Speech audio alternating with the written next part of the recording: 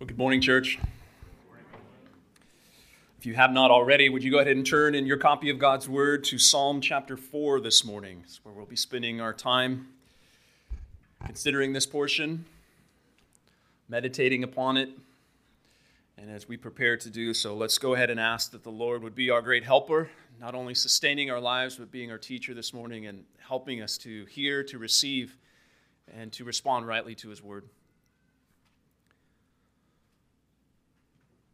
Our God and Father, we look to you this morning, mindful that you are the one who, by your own word, has spoken everything into existence, and by your same power that you sustain and uphold every particle, every aspect, every far galaxy, and every grain of sand by your power, by your will. And Lord, it's in recognition of your great worth and in acknowledgement of your great power, and most especially the declaration of your great grace that we come to you as your people, asking that you would help us, that you would sustain us.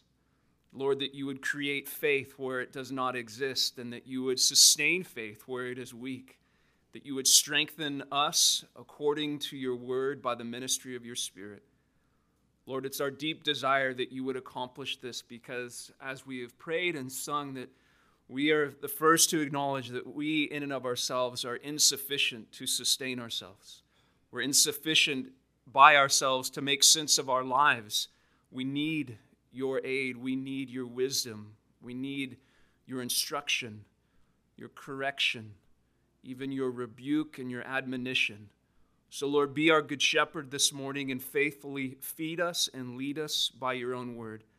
We ask that you would do this, that we might see Christ this morning in the scriptures as you behold him and before our eyes, as you place him clearly in front of us, and as being our chief shepherd, that you would bear us up, we pray, forever. Amen. Whose opinion of you matters the most? Is there someone, if they were to praise you or to speak well of you, that it would just overwhelm you with this flood of confidence? Who might that be? Or on the other hand, is there something that could be said about you that, even if it was untrue, would crush you to this point of despair? Maybe you've lived long enough to know that not everyone will always speak well of you. Not everyone thinks of highly of you as others may do. And some, and recognizing this, some may even slander you. Some may speak evil of you. Some may spread lies about you, accusations that are completely unfounded. So I ask, in light of that, how would you, or how have you responded to those accusations? As followers of Jesus, we've been explicitly warned that to bear Christ's name will mean, in some form, slander, hatred, opposition, and that, in fact, according to Jesus, we should be especially concerned if all men speak well of us. So given the fact that such opposition, dishonor, even evil, they are bound to come our way at some point, we need to ask, not only is it possible to just endure such seasons, but the greater question, is it actually possible to be at rest, to know true contentment in the midst of them? Well, Psalm 4 would teach us that the Christian, the disciple of Christ, is the only one that can actually know true joy and deep rest in the midst of shame and accusation. The only way that you can honestly survive such an assault is if you can say something of God. So let's look to Psalm 4 to find out what that is. Because David's response to such a season serves to be the Holy Spirit's instruction for us. We are to read this prayer, we are to consider his response, and we are to seek God for what he finds. So let's consider it in this path. We're going to consider the fact that we need to remember in faith, what we see in verse 1, respond in trust, verses 2 to 5, and then rest in confidence, verse 6 through 8. Remember in faith, respond in trust, and rest in confidence. This is the way, the path, the model for us of how we would respond to such seasons of slander and accusation. He begins by instructing us, and that as God's people, we are to remember in faith. Look back at verse 1. To the choir master with stringed instruments, a psalm of David. Answer me when I call, O God of my righteousness. You have given me relief when I was in distress.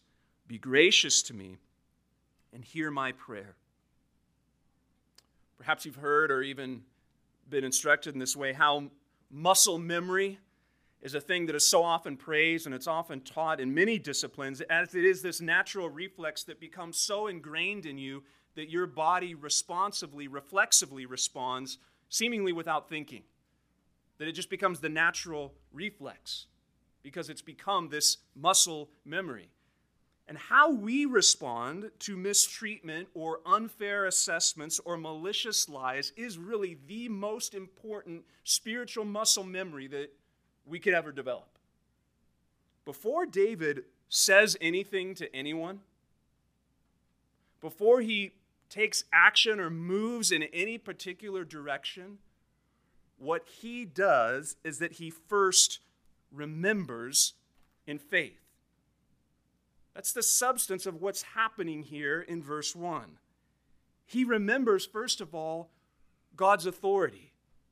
And David teaches us here so well by modeling for us what we are to do when we are wounded by the sting of false accusations. Because while we can be those who so quickly form our rebuttal in our mind, oh yeah, okay, well you said this, and well done this, and then this logical statement over here. Or we can be so quick to call and just to begin to vent to a friend or fire off a quick text. David pauses to remember in faith. He is surrounded right now by those who are seeking to condemn him, to slander him with lies, as he says, that are just empty or vain words. But he calls to mind first whose opinion matters most. And the one who knows the truth about him, the one, as we saw in Psalm 3, who promises to be his shield, his glory, his lifter of his head. David looks to God and he says, you are my protector. You are the one who will maintain my cause. You are the God of my righteousness. That is to say, that God is the one who is his vindicator, the one whose final opinion matters. You are the one who has authority over my righteousness. You are the God of my righteousness. To you I look. To you I'm crying out. Why is this so important? Well, if God is your righteousness, then you are freed up to not have to defend yourself around every corner, to ensure that you are setting your name straight so that every possible scenario and person knows that's not really happened. That's not who I am. That's not what was said. The person who knows who God is and remembers by faith, God of my righteousness, you can take a breath before you do anything or say anything about this, because you don't have to worry and fret of what others may say or think about you. Because my God, the God of my righteousness, he also happens to be the God of all creation, the Holy One who commands galaxies and rules raging seas and rules over every nation and every person with complete justice and authority. And by the way, he hears me when I pray. Others may malign and accuse, but you, God, are the God of my righteousness. So he remembers his authority. but he also remembers his acts. This is the second stanza there of verse 1. You have given me relief when I was in distress. There's such wisdom here in looking back to the faithfulness of God before we look ahead and how we might respond to a particular situation. David says, you have given me relief in the past, and so I come to you on the basis of your proven faithfulness in my life in light of this present difficulty. In light of your proven faithfulness, I come asking again for more faithfulness, more grace. Now, have you noticed how the Psalms so often and so perfectly reflect life? It's not by chance, that's by God's design. In Psalm 3, we heard of David praying for deliverance, and God answered him. And here we go again in Psalm 4. Lord, hear me when I cry. Answer my prayer. Give me relief in my distress. We're picking back up on the same themes. So important for us to see and not just overlook this, that deliverance from one particular difficulty in your life, as we all know, it doesn't result in immediate enthronement and victory over all other difficulties or the eradication of any other trial. Yes, God, you have delivered me in the past, and here I am again. You've done this before in different seasons and in different circumstances, and I'm calling to mind, I am remembering in faith who you are and what you have done. I would encourage you to read through the scriptures and notice how often God's people call on previous acts of God's faithfulness to bolster their faith in trial and difficulty. How often do God's people take this up as a very means of approaching God, coming to him in faith, saying, not only this is who you are, but this is who you've proven yourself to be. Please be faithful to your own character in my life here. These are tremendously powerful prayers to pray because you are coming to God on the basis of who he is and how he's revealed himself to be. And so you can not only pray in full assurance, Lord, your will be done, because you know this is who God is. You can pray with great confidence knowing that he is sufficient for this particular difficulty, trial, or affliction. Read through Scripture and take note of this. Even think of your own life. Have you seen God do this in your life? Can you think of those specific markers where you could even write and say, you've delivered me here? Maybe even your own testimony of how God saved you out of darkness into light was just that first instance where you begin to recognize this. And you see that same pattern repeated again and again and again. Parents, are you modeling this sort of response to your children? Because without a doubt, they're watching and they're listening. And equally as sure, they will come to you, even crying over the evil words and malicious rumors that are being spread about them at some point in their life. How will you respond? What in that moment will you point them to? There's no greater counsel than to say, what do we know of God? And how has he shown himself strong on behalf of his people in the past? I don't know why they're saying what they're saying. I don't know why they're doing what they're doing. But I know this. Look who God is. Look what he promises to be for his people. And so when we face wrongdoing or injustice or even just malicious slander, outright lies that would seek to assassinate our character, what is our first response? Here, the Holy Spirit would teach us through the words of David that we must first remember in faith.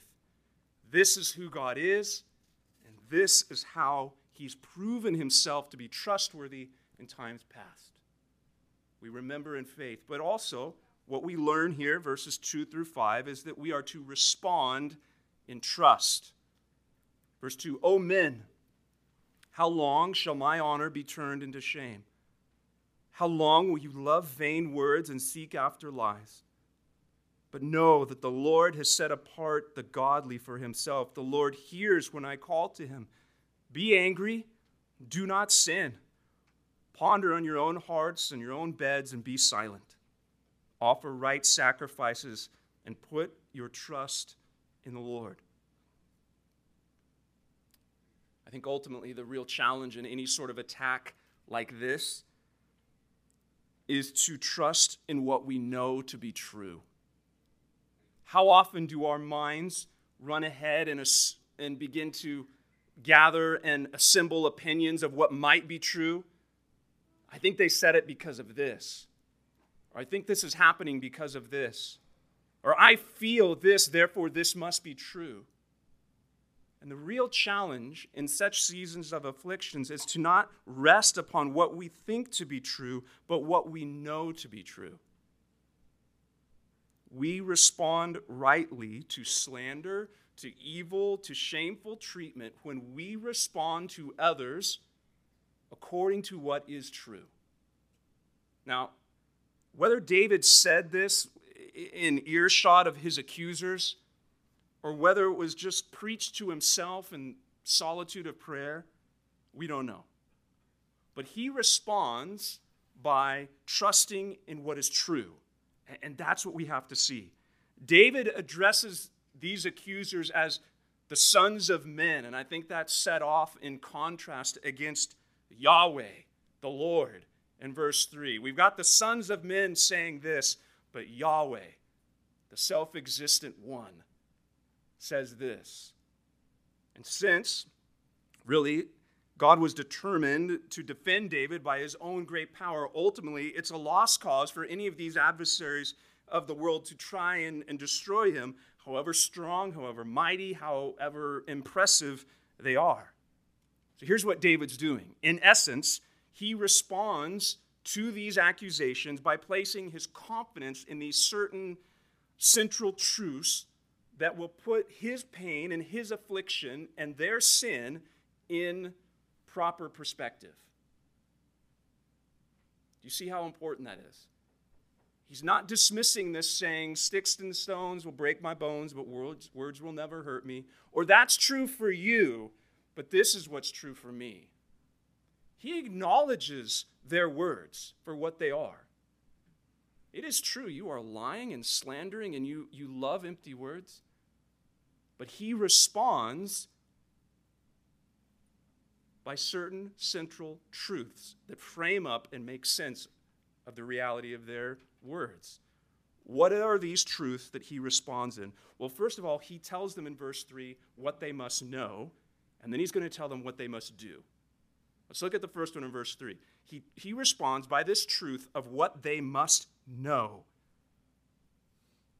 But know that the Lord has set apart the godly for himself. The Lord hears when I call him.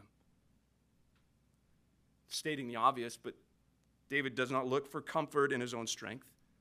He does not counter back their lies by boasting of his track record or of his public opinion or the might of his army that he led to take the cities. David says, Yahweh sets the godly one apart. Meaning, any position I have, it comes from the Lord. The Lord ordained his days, and that means that he sits upon the throne, not by the will of man. David doesn't sit on this throne even by his own ambition, but David sits on the throne over Israel by appointment of God. The Lord sets the godly one apart for himself. God put me here. That's what he's saying. It is the Lord who anointed me by the prophet Samuel. It's the Lord who spoke to his people and said, this is your king. It is the Lord who ordained all of these events and put me where I am. The Lord sets the godly one apart for himself. And this is not only really the comfort for David. In a way, what is happening underneath all of this is the comfort for every believer. Now, we can't say word for word, hey, the Lord set me on the throne of Israel, therefore take it up with him. But as Christians, principally, we are able to say what David is saying. There is comfort for every believer in what David is getting at, because a Christian is one who says, "Not my will, but yours be done." A Christian, a follower of Christ, is praying that the Lord would direct their steps and order their days. As disciples of Jesus, members of his church, we are asking and praying, "Lord, direct me, and if I stray, correct me. Put people in my life to help me." Therefore, what I'm saying is my life does not belong to myself. And I am asking God to direct me, to sustain me. A disciple is not someone who's just looking to forge their own trail, but praying, "Teach me, direct my steps, place me where you want me." And then what we see in Scripture, that great counterbalance to this, is what God promises to do. God promises, and he proves his faithfulness to us, that he says, "I will not forsake the work of my own hands. I'm going to begin a work in you, and I'm going to bring it to completion," as Paul would encourage the Philippians.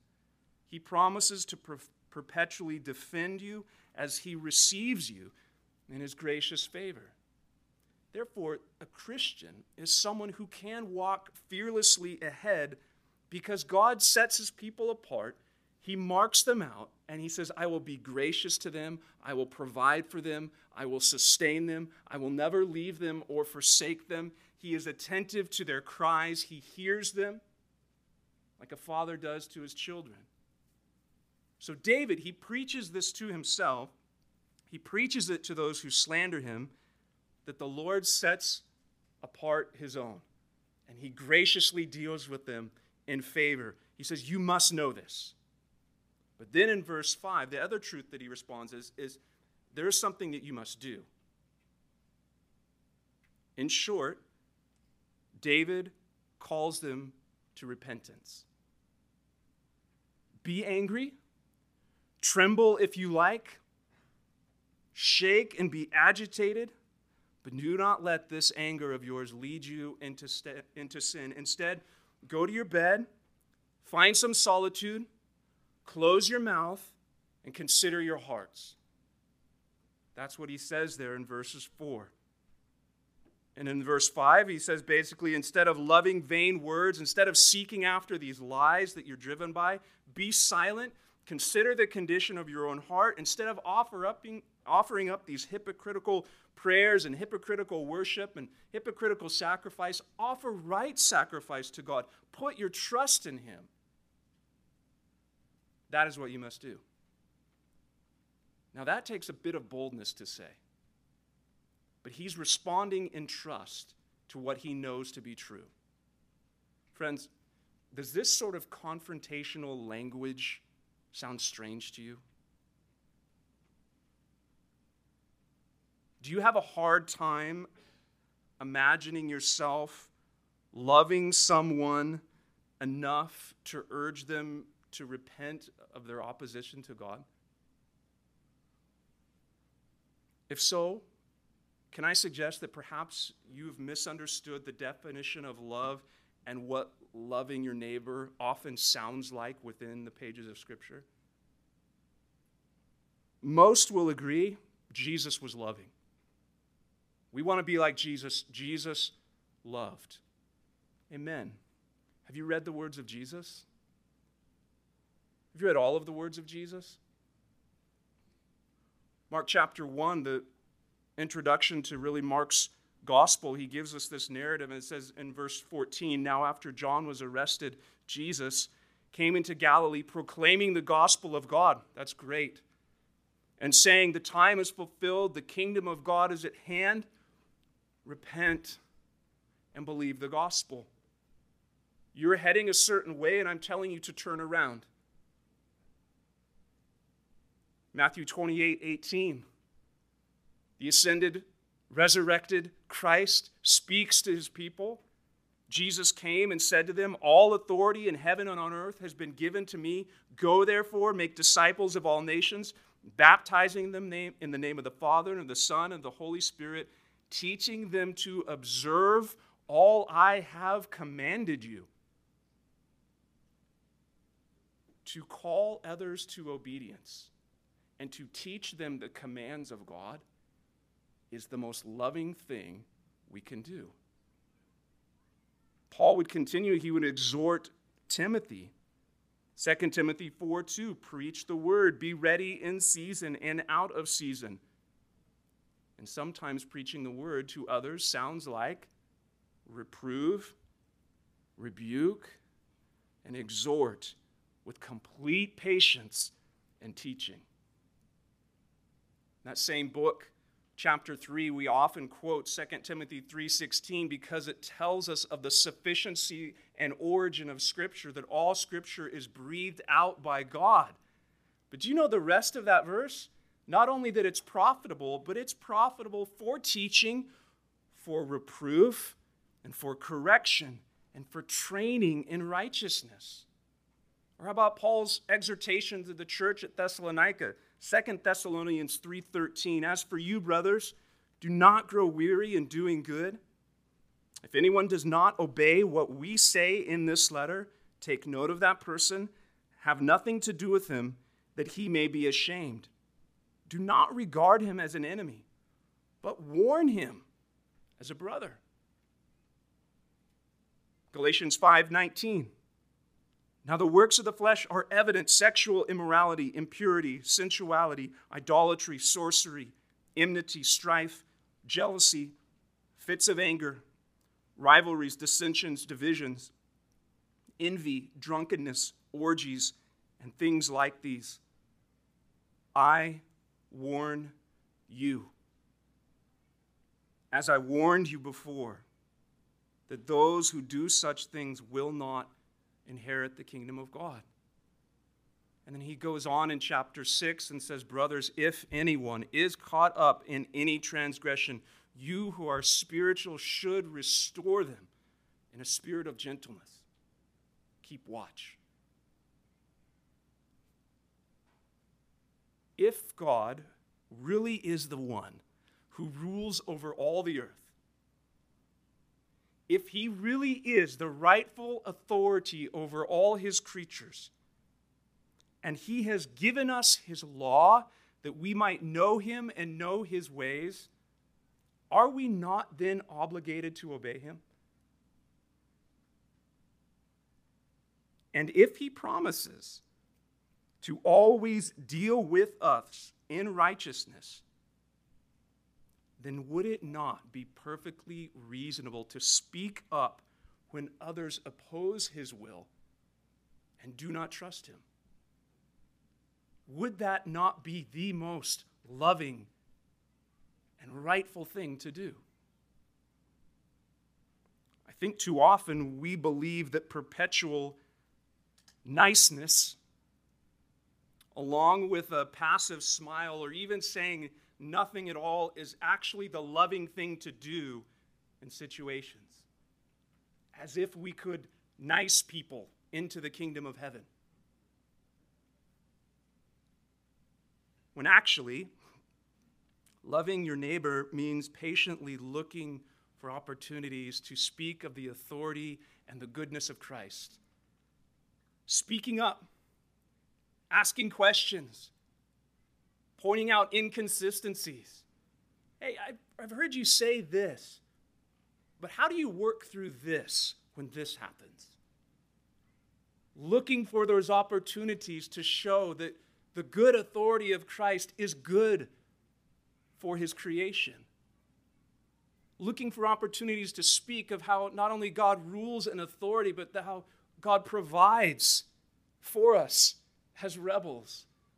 Would that not be the most loving thing to do? And what does David do in the midst of such strong adversity? He responds by what is true, by calling others to repent. We need to take notice of this. That is most often how we respond rightly to sin and even to accusations. We don't have to do it maliciously or fire back in the heat of anger, but with, as Paul says, There's a spirit of gentleness. There is a pleading that happens. There's a genuine love that must be conveyed in such words. But because this is true, I must speak. Because he is king, I must speak. So let me ask you, who is next to you at your cubicle, your fence line, maybe even your breakfast table? Are there potential opportunities to speak of Christ and how we must place our trust in his ways, in him? Friends, if you see a fellow church member who is caught in sin and you are watching them continue to neglect God's good and clear instruction for their lives, would it not be the most loving thing to speak up? David is such a model for us in this because, yes, we live in a fallen world and the nations continue to rage against Christ and his rule, but as his people, we have been deputized. We have been authorized to speak on his behalf of this king. Do you know, Christian, that is why you are here? That you have such a job to speak of Christ and his rule and the goodness of his rule and the grace that he extends to rebels? That's what it means to be a Christian and a member of a church. We follow David's lead here by responding in trust, knowing that God's truth for our coworkers and friends and our neighbors is what they need. Now, remember, in all of this, that as we read the words of David, we hear them as David speaking.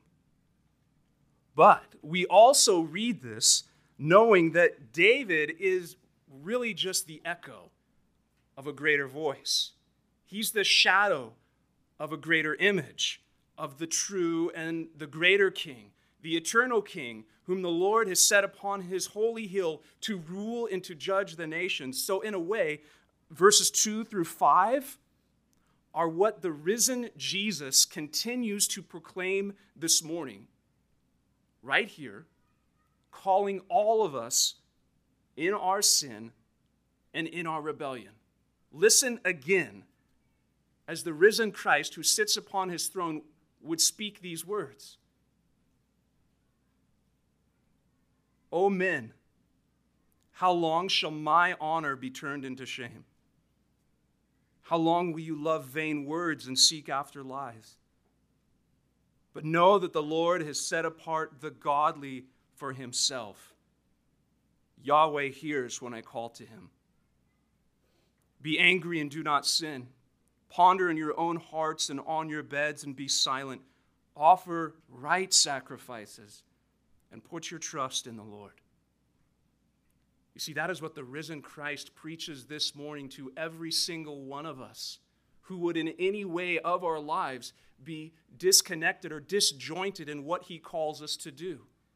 He calls us to repentance, to come to him. See, because repentance is the right response to any sort of distortion or disobedience to Jesus' rule. It is the truth that we are all called to respond to. And Christ preaches that to us this morning, and his word urges us to do so. But there's one last section. Not only does David respond in faith and respond in trust, but then there is this rest in confidence. Down at verse 6. There are many who say, who will show us some good? Lift up the light of your face upon us, O Lord. You have put more joy in my heart than they have when their grain and wine abound. In peace I will both lie down and sleep, for you alone, O Lord, make me to dwell in safety.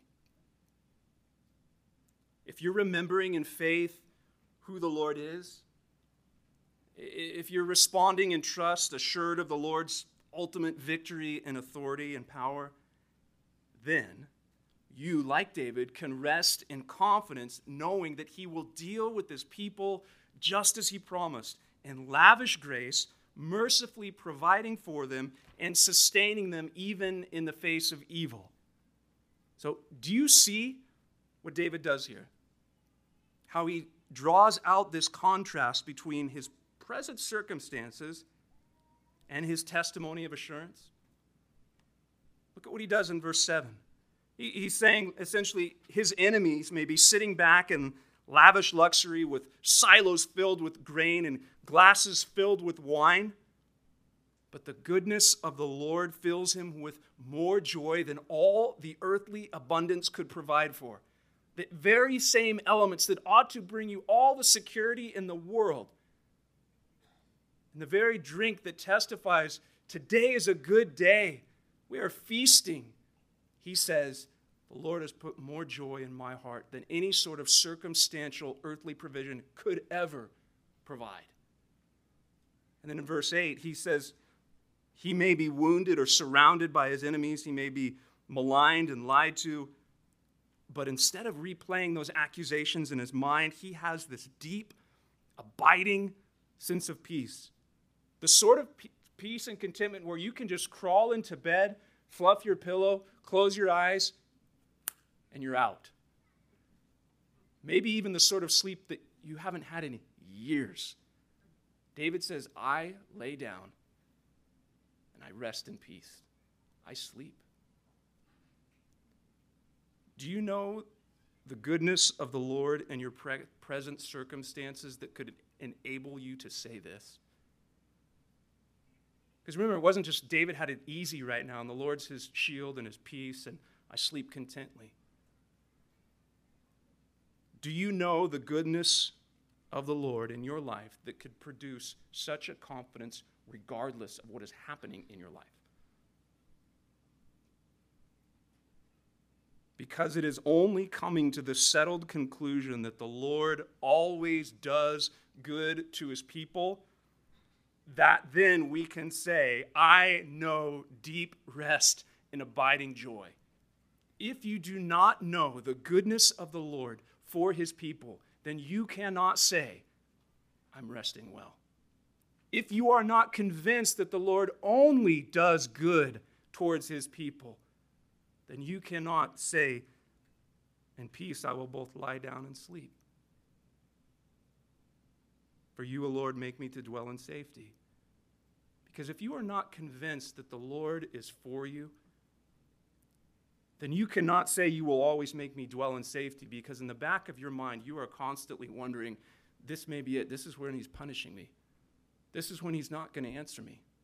This is the moment that he's going to turn his back on me. Make no mistake, God is the highest good of man. That is the testimony of all of Scripture. The Scriptures begin with this account of God creating man in his own image and in his own likeness, in order that we should then know God as our creator and love him with all of our heart and live with him in this eternal blessedness.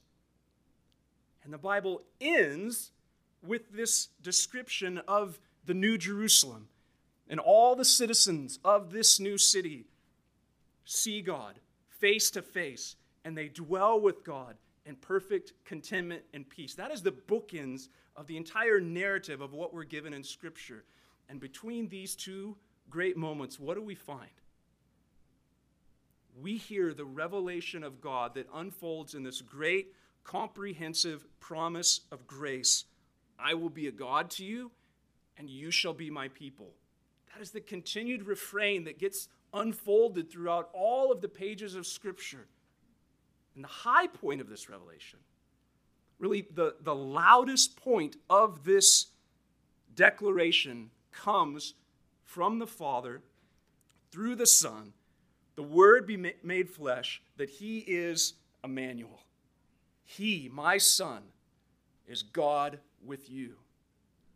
Christ, then, not only reveals the Father to us, but in himself, he gives us the Father. Christ is God expressed and God given.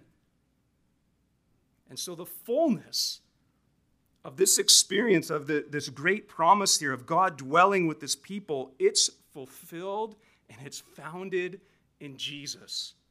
God gives himself to his people, that his people could then give themselves to God in full assurance. Why am I saying all of this?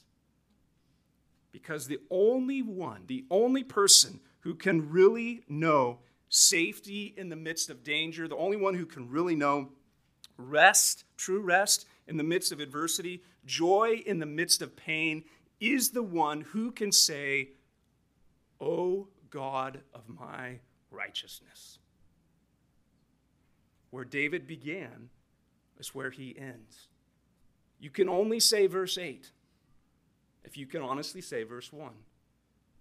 "O God of my righteousness." There is one who has put their trust in the Lord, assured that the Lord hears them when they call and answers them in goodness every time.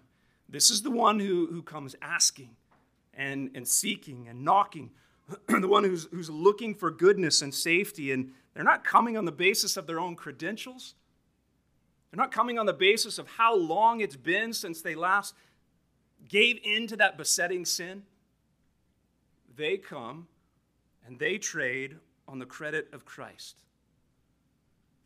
You can rightly say, "O God of my righteousness," if you have fled to Christ and said, "Cover me in your righteousness. Take my sin, take my shame, take my evil heart of unbelief, and clothe me in your righteousness." Because the Christian is one who knows there are actually accusations that could be said about me. These might be malicious and vain, empty words full of lies, but the Christian knows, actually, you could say a lot worse. I know my heart. And that's not true. But boy, if you knew the truth. See, a Christian is one who identifies with all that God affirms and all that God condemns at the crucifixion. Do you understand that? What that means is, at the cross of Christ, I agree with God's judgment of me. And at the cross of Christ, I agree with God's justification of me. I am fully embracing both. I agree. I deserve death. I deserve the wrath of God. And I agree by faith in what you proclaim. I'm justified. That cross testifies the payment for the sin that I deserve. The Christian's abiding rest and enduring confidence it's not their zeal. It's not their endurance. It's not their reputation. But it's wholly upon what God says about them.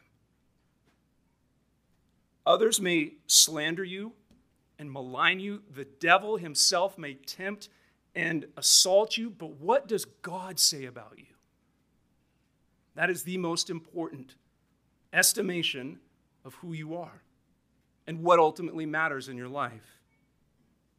Christ, by his suffering, has in essence and truth, on behalf of his people, satisfied the justice of God relative to their sins, securing for his people the righteousness of God that comes to us by faith.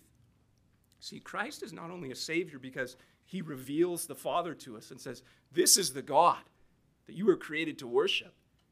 He reveals the Father, but he also saves us as our Redeemer, coming to us, taking our place of his chosen people, and taking upon himself all of their sins. So on his behalf, he bears the punishment which they deserve. He completely and truly satisfies the justice of God, and he bestows upon his people the righteousness that they could not obtain by themselves, but is most surely God's word over them, righteous. And on the basis of the satisfaction of his merits, he delivers his people from all punishment that they would deserve. And by this wonderful news, he declares his people to be my people, my righteous people. And so, because of all of that, we can be assured then of lasting peace and enduring safety. We can be assured that the Lord will always and only show his people perfect goodness. Christian, do you understand that in the midst of your circumstances right now? If you can say, "O God of my righteousness," because Christ has become your righteousness, then your Father only and always shows you good. That is the promise of Psalm 4. We rest assured, all his ways are good. He will not punish me. He will not abandon me. For Christ has already borne all my punishment, and the Father abandoned the Son that he might receive me forever, always. God does promise to bless his people. Yahweh, the Eternal One, who says he'll take up his glory and he will shine it upon his people, not in judgment, not to strike them down, but he will cause his countenance, his glory to shine upon them, to be gracious to them. That's the blessing of number 6. The same God who does this promises to lift up his very countenance upon his people so that they would know peace. See, that is the unique position that the child of God has. I have the presence of God mediated by the person of Christ, and the presence of God is with me and over me, not to curse me, but to bless me. In myself, in my sin, the presence of God should damn me. But I come on the basis of a better righteousness, not my own, but Christ. And so I say, "O God of my righteousness." And when I say, "Who will show us some good?" I raise my hand and I say, "The Lord will show me some good." That's all he will show me, because he is the God of my righteousness. Therefore, I will lie down and rest. I will dwell in safety because of who he is. May the Lord continue to refine us and stabilize us in these great truths so that whatever days may come in our lives, we would be able to bear the same testimony of David and join in the same chorus as him, speaking of the Lord's grace and his goodness. Let's pray that God would do that, asking him to help us. Father, we rejoice to hear this morning that we can make sense of the world around us and even the sin and the rebellion within our own hearts. We ask that you would take your word and you would cause it to bring forth the fruit that you have ordained, that you would cause it to bear much fruit. Lord, help us to respond in faith. Help us to remember all that you are and all that you have done. We ask that the truth of who you are and what you've declared would direct our steps and our thoughts and our mouths. And Lord, ultimately, may we be the ones who are resting in your supreme goodness, convinced that that is all that you have for us, is goodness because of your Son and his righteousness. Bear us up and strengthen us in the midst of adversity and trial, even in the midst of our own foolishness and sin. May we know the grace that is extended and surely lavished upon us as we come in faith. Lord, we ask that you would guard us and keep us against all those empty, vain hopes of security and all those shallow veneers of righteousness. Lord, we long for the righteousness of God that is ours by faith in Christ. Continue to direct our steps and continue to be our shield and the lifter of our head, because you are the very one who is our glory. Do this that you might be seen as the gracious and good one, that you might be known as the King who rules over his people, that you might be known as the King who will one day return and establish your throne of righteousness in every four corners of this earth. And until that day, would you guard us and keep us, continuing to sustain us, that we might live for you. In Christ's name, amen.